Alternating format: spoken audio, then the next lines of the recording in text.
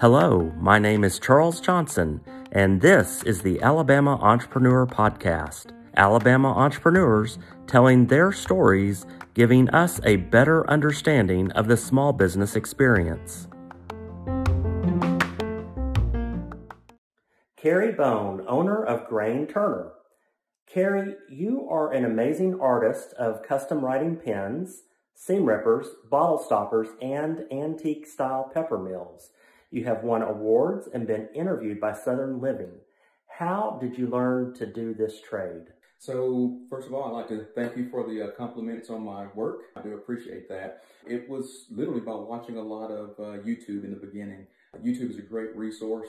You can really get out there and see how others are also performing some of the very similar tasks that you want to perform. After watching the YouTube videos, I decided, hey, let's go ahead and see if we can, emulate. And as you're going through that process, my personality is such that I'm very OCD and I'm very driven to excellence and strive for excellence. So at that point, it just became trying to hit the marks consistently every single time. And I'm still learning for certain. When you started, you really started this as a hobby? Yes, absolutely. When did you start actually selling the pens? So first started selling the pens, I'd say around 2018. After I felt comfortable with my work and confident in my work, my wife told me, hey, look, you're starting to turn 10 pen where you need to find something to do here. So I found out about a local artisan market, and I decided to attend. Very first weekend that I attended, I was able to make a few sales that kind of boosted the confidence a little bit and kind of, helped give me that drive to see if I could duplicate that. You fast forward to here in 2021 and I'm still trying to duplicate that success. When you were transitioning into a business, when did you decide that this was a business? So the thing that really drove that whole decision was several things. The first of which is that I made a conscious decision about a couple of years ago that I wanted to start focusing on some of the more exclusive venues. I really want to kind of, identify my demographic. And to participate in those venues, you had to have your business license. And not only your business license, but you had to have your state, your county, and your city tax ID as well. So at that point, in order to ensure that I could attend those venues, I was like, let's go ahead and make sure that I am playing by the rules. Once you get your tax ID, you really have to follow through every month with sales tax, whether or not you have any sales or not. That's correct.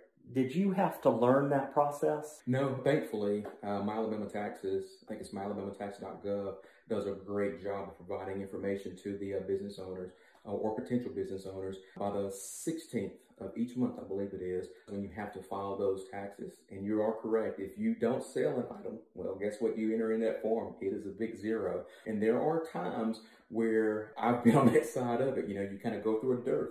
When you do execute those sales, then no doubt about it, you need to make sure that you're reporting those accurately and on time. And if you don't report those on time, there are penalties as well. That's a lesson I learned the hard way. I ended up missing that cutoff point by maybe a week or so. And I paid the premium for missing that cutoff window. And you learn fast, not to miss it again, right? That's correct. You have a variety of equipment to help you make your products. How did you know what to get, what brands to get to make these products so special? That's a really good question there. For me, again, I used a lot of research. I use YouTube as a research tool. I also used a lot of the online forums as a research source. And at the end of the day, I just kind of followed my own gut instinct. When I'm making my purchasing decisions, I tend to look for a value with some of the components. But for the critical components, in this case, my lathe, I did choose to spend a little bit more than I really wanted to initially to ensure that I had a product that was maybe a level or two more than being just right sized for where I was at the time. It was something for me to grow into, and it was a good quality brand, something that I knew the manufacturer would back up if I had any kind of issues. So that thought process drove a lot of my procurement decisions. Do you know how much it cost to start this business? Offhand, the answer is no, but I do have the data. I actually use software, accounting software, to track all of my expenses and obviously all of my sales as well. So that data and information is definitely available. And I guess when you started, you may have bought one piece of equipment here and then added another piece of equipment before you even got started with an actual business because you were doing this as a hobby. That is exactly correct. Absolutely. Were you able to write off the purchase amount of products that you were using back during a hobby? Mm-hmm. Or what did your accountant say about that? Yeah, so that's actually another really good question. So for me at the time, when I started out, I wanted to make sure that I wasn't violating any tax rules or anything like that. So I chose not to go back and try to claim depreciation on those assets. So essentially, I just kind of took the loss, if you will, on those potential write-offs. Now, are they actual write-offs? No doubt about it. But again, being very young, I chose not to claim those deductions or depreciation. Do you buy most of your products that you use to build your products online? Mm-hmm. I do, absolutely. And you have found companies that you like to deal with? Absolutely. And companies that back up their products? That's correct. So this is a high-quality pen. Mm-hmm. So you have to find high-quality products to build your pen. Mm-hmm. How did you go about finding what was low-end, mediocre to high-end for your product? Got it. So the main source of that information for me, believe it or not, going back to YouTube here, I watch a lot of videos I literally would search for luxury writing instruments, and you can pick up real quick what that target demographic and that target audience sees and desires. However, you also have to know too that not everyone's going to want to spend, $200 on a writing instrument. There may be some people who want to support what you do, but they can only, spend $40, $50, or whatever that value is. So I tried to make sure that I found components that could actually cover all of those bases. So at the end of the day, no doubt about it, again, YouTube and forums, those were just great resources. You start to learn also very quickly when you go to some of these other venues and you see your competition and what they're doing as well. Some competition will only focus in a certain market or target a certain market, and then others will target a higher end market as well. So once you found someone who's targeting a higher end market, you start to look at what type of component sets they're using, and that's another data point for you. How do you stabilize the wood in order for the wood to become hard and that it doesn't fall apart, 5 years later? Absolutely. So the stabilization process is a pretty involved process. In order to do it effectively, you want to start with material, first of all, that's completely dry. And what I mean by that is that you want to make sure that moisture content is as close to zero as you can get, because moisture is one of your worst enemies when you're trying to stabilize. After you've gotten your material to where it's dry and ready to be stabilized, you will use a stabilizing solution. So it's a liquid that has the viscosity of fairly close to water. You will take that, you will insert that into typically a vacuum chamber and pull a vacuum on that, somewhere between -25 to -30 inches of mercury or so. And as you're pulling that vacuum, you're going to notice the air start to evacuate from the material. And you will notice that because you'll see just a lot of bubbles, almost this violent, churning of bubbles going on inside of the chamber. And that's good because that lets you know that you're removing material or air from that material. When that material or the stabilizing solution gets to a point to where there's very, very little bubbling or no bubbling preferred, you can release your vacuum. Once you release the vacuum, the wood or material in the resin is absorbed. You then want to let it set typically about twice the amount of time that you've had it in the vacuum so that it can absorb more of the resin and make deeper penetration. At that point, you'll throw it in a toaster oven and let the resin cure. And once that resin has cured, you've essentially, I'm quoting here, petrified the material. That helps to protect it against future movement, checking, splitting, cracking, things of that nature. You have ballpoint, rollerblade, and fountain pens. What is the difference? So the ballpoint instruments those are going to be your most common type of writing instruments. Most people who start out will typically gravitate to a ballpoint because number one, it's not going to be typically a very expensive item. It typically has a really nice size to it and good balance and good weight. But you also move from the ballpoints to the rollerball pens. Now, typically most people will use rollerball pens because they prefer a longer body, something with a little bit more, weight to it as well. But more importantly, the writing experience changes when you move from a ballpoint to a rollerball. Most people will say that with the rollerball pen, you put that nib on the paper and start to move, and that ink just flows, effortlessly, especially if you have a real good refill. That turns into the second difference between a rollerball and a ballpoint. A rollerball can typically carry a little more ink also, so you have a greater ink capacity. Then moving from the rollerball pens to the fountain pens, it's a big difference between the previous two. And the main difference is that, so instead of having a nib in which there's a preloaded refill, you typically have a preloaded cartridge in your fountain pen along with a converter in the fountain pen. The converter allows your user to draw from his or her favorite ink bottle if they choose to do so. The preloaded cartridges, they literally just snap in place and allow you to easily, change between various inks and things of that nature. And not only that, but there's a nib on the front of your fountain pen that flexes. And depending on the amount of flex, that's going to determine how much ink flows. Depending on the angle in which you present the nib to the paper, that's going to depend on the stroke also, either bold, fine, wide, narrow. It's just a completely different ball game there. Are your pens on the level of quality as what Mont Blancs are? So I think the answer to that question is it depends. So the components that I currently carry, I would not put them in the same category as a Mont Blanc. And the reason why is because I'm targeting right now a specific audience. I'm targeting an audience that's willing to, or looking to spend between, I'd say, $40 and $150 or so.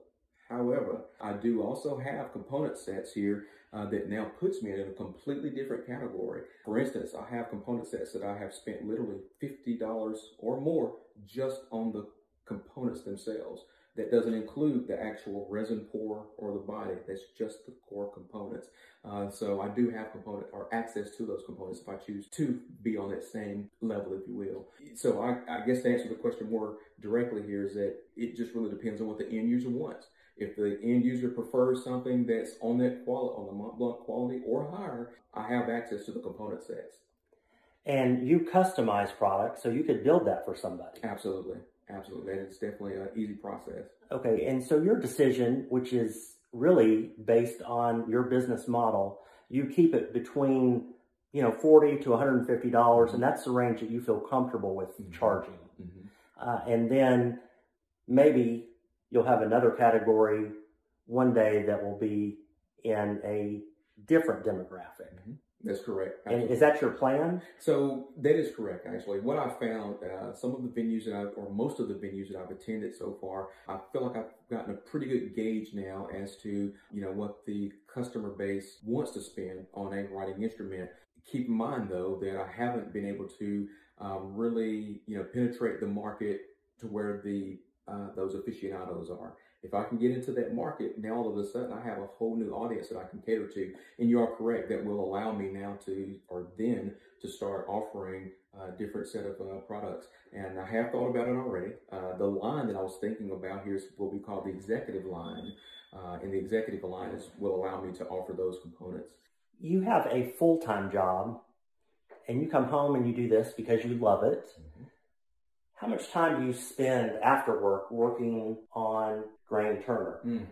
So it depends, actually. It depends on the time of the year. Right now, and probably through the summer months, I would say I'm probably spending about another 3 hours or so after I get off work. I typically leave work around 4 o'clock or so. I can be home around 4:30. And you're right, change clothes and head to the shop and get to working. And the reason why I try to be in the shop no more than about 2.5 to 3 hours or so is because I need to make sure that I spend time with my wife as well when she gets home, from work. When I watch your videos on YouTube, it's very interesting to watch you. And you also play some classical music in the background. It's almost like something that could kind of put you to sleep, make you very relaxed. Why have you chosen that route in order to build your brand like that? Well, I think it really comes down to seriousness. I feel that, everything that I do, I put a lot of time and effort into it. I strive for quality. I strive for excellence. And I just feel that I want to make sure that the quality of my videos reflects that. And I also want to make sure that the music that I associate with my videos, complements that as well. I try not to go overboard with the music. I typically only will really like to play that towards the end of the build. And I kind of see that as being more of a crescendo, if you will, to revealing the final product. How do you market this business, or what have you found has worked the best to market this business to let people know what you're doing? I have tried using Facebook ads in the past, but what I find works best for me, honestly, when I'm in front of my customers, either potential customers or customers who buy products, word of mouth. That has been the best advertisement for certain. Now I will admit, last year during COVID, Southern Living discovered me, and they ran an article in June, and also was featured in their gift guide in December. Holy smokes, that opened the doors. That advertisement, that visibility was literally kicking the doors wide open at that point. How did you get that interview with them?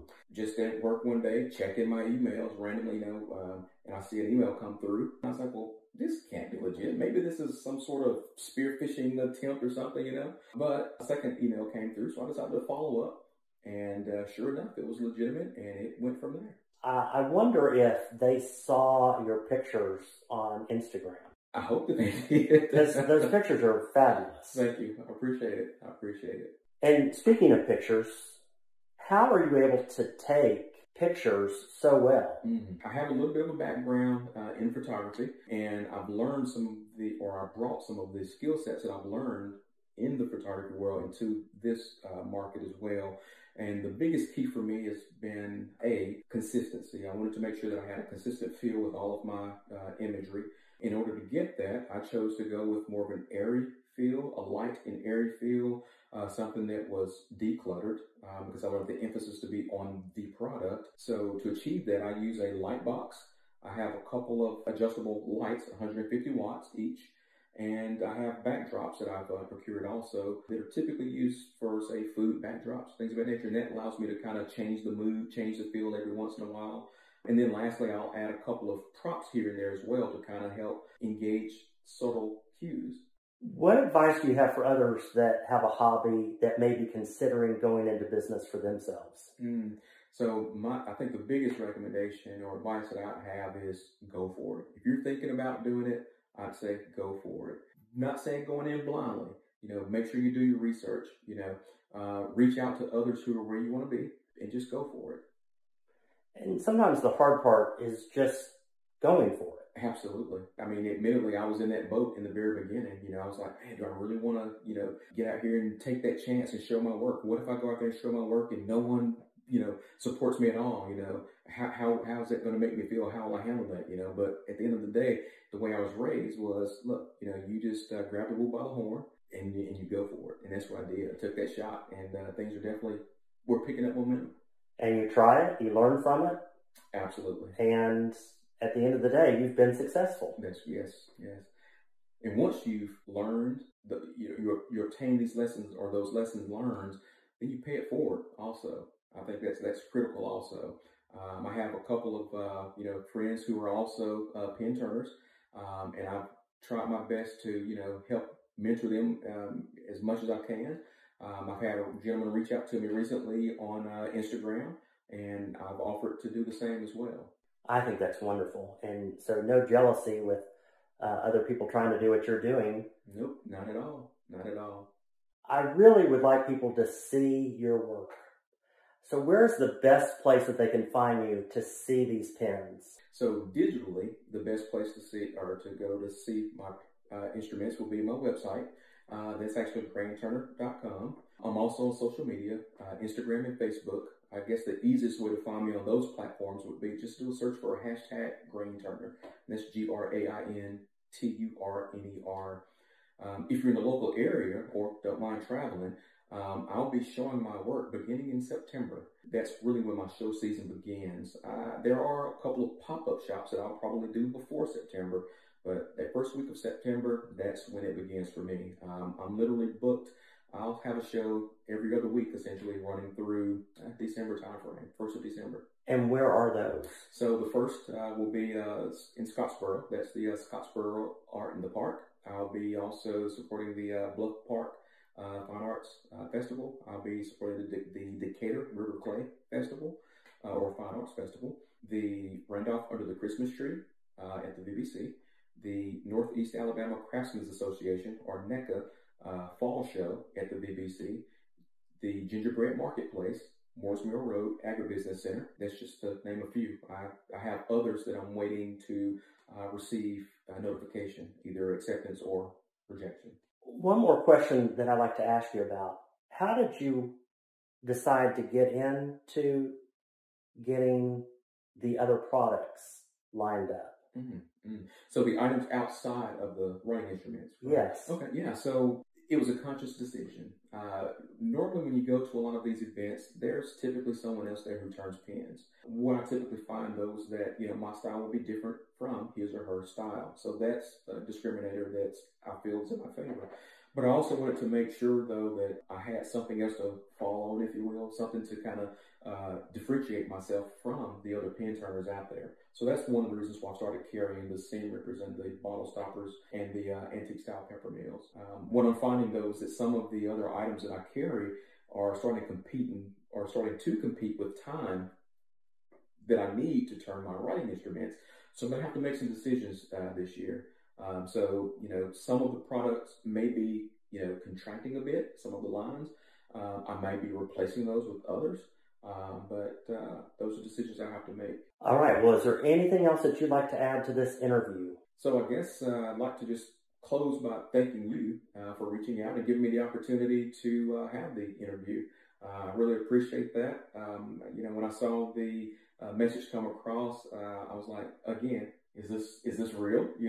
I'm like, how will someone discover me? I'm just literally a one-man band working from a garage that I built 3 years ago, So I appreciate you, reaching out to me and giving me the opportunity to share my story.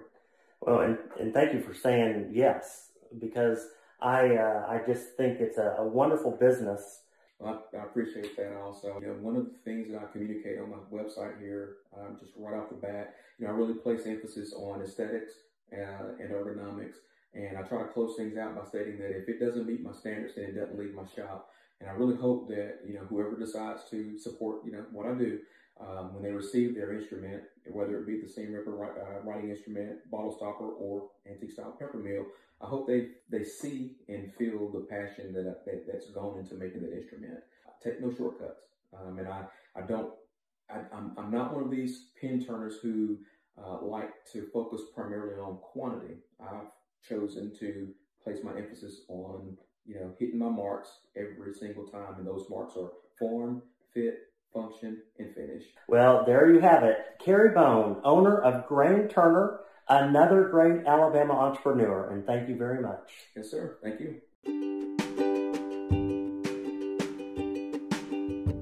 If you want to enhance your experiences throughout the great state of Alabama, I urge you to seek out locally owned small businesses. They will certainly increase your happiness. If you enjoyed this episode, please consider giving it a rating and a review wherever you listen to your podcasts. Thank you for listening.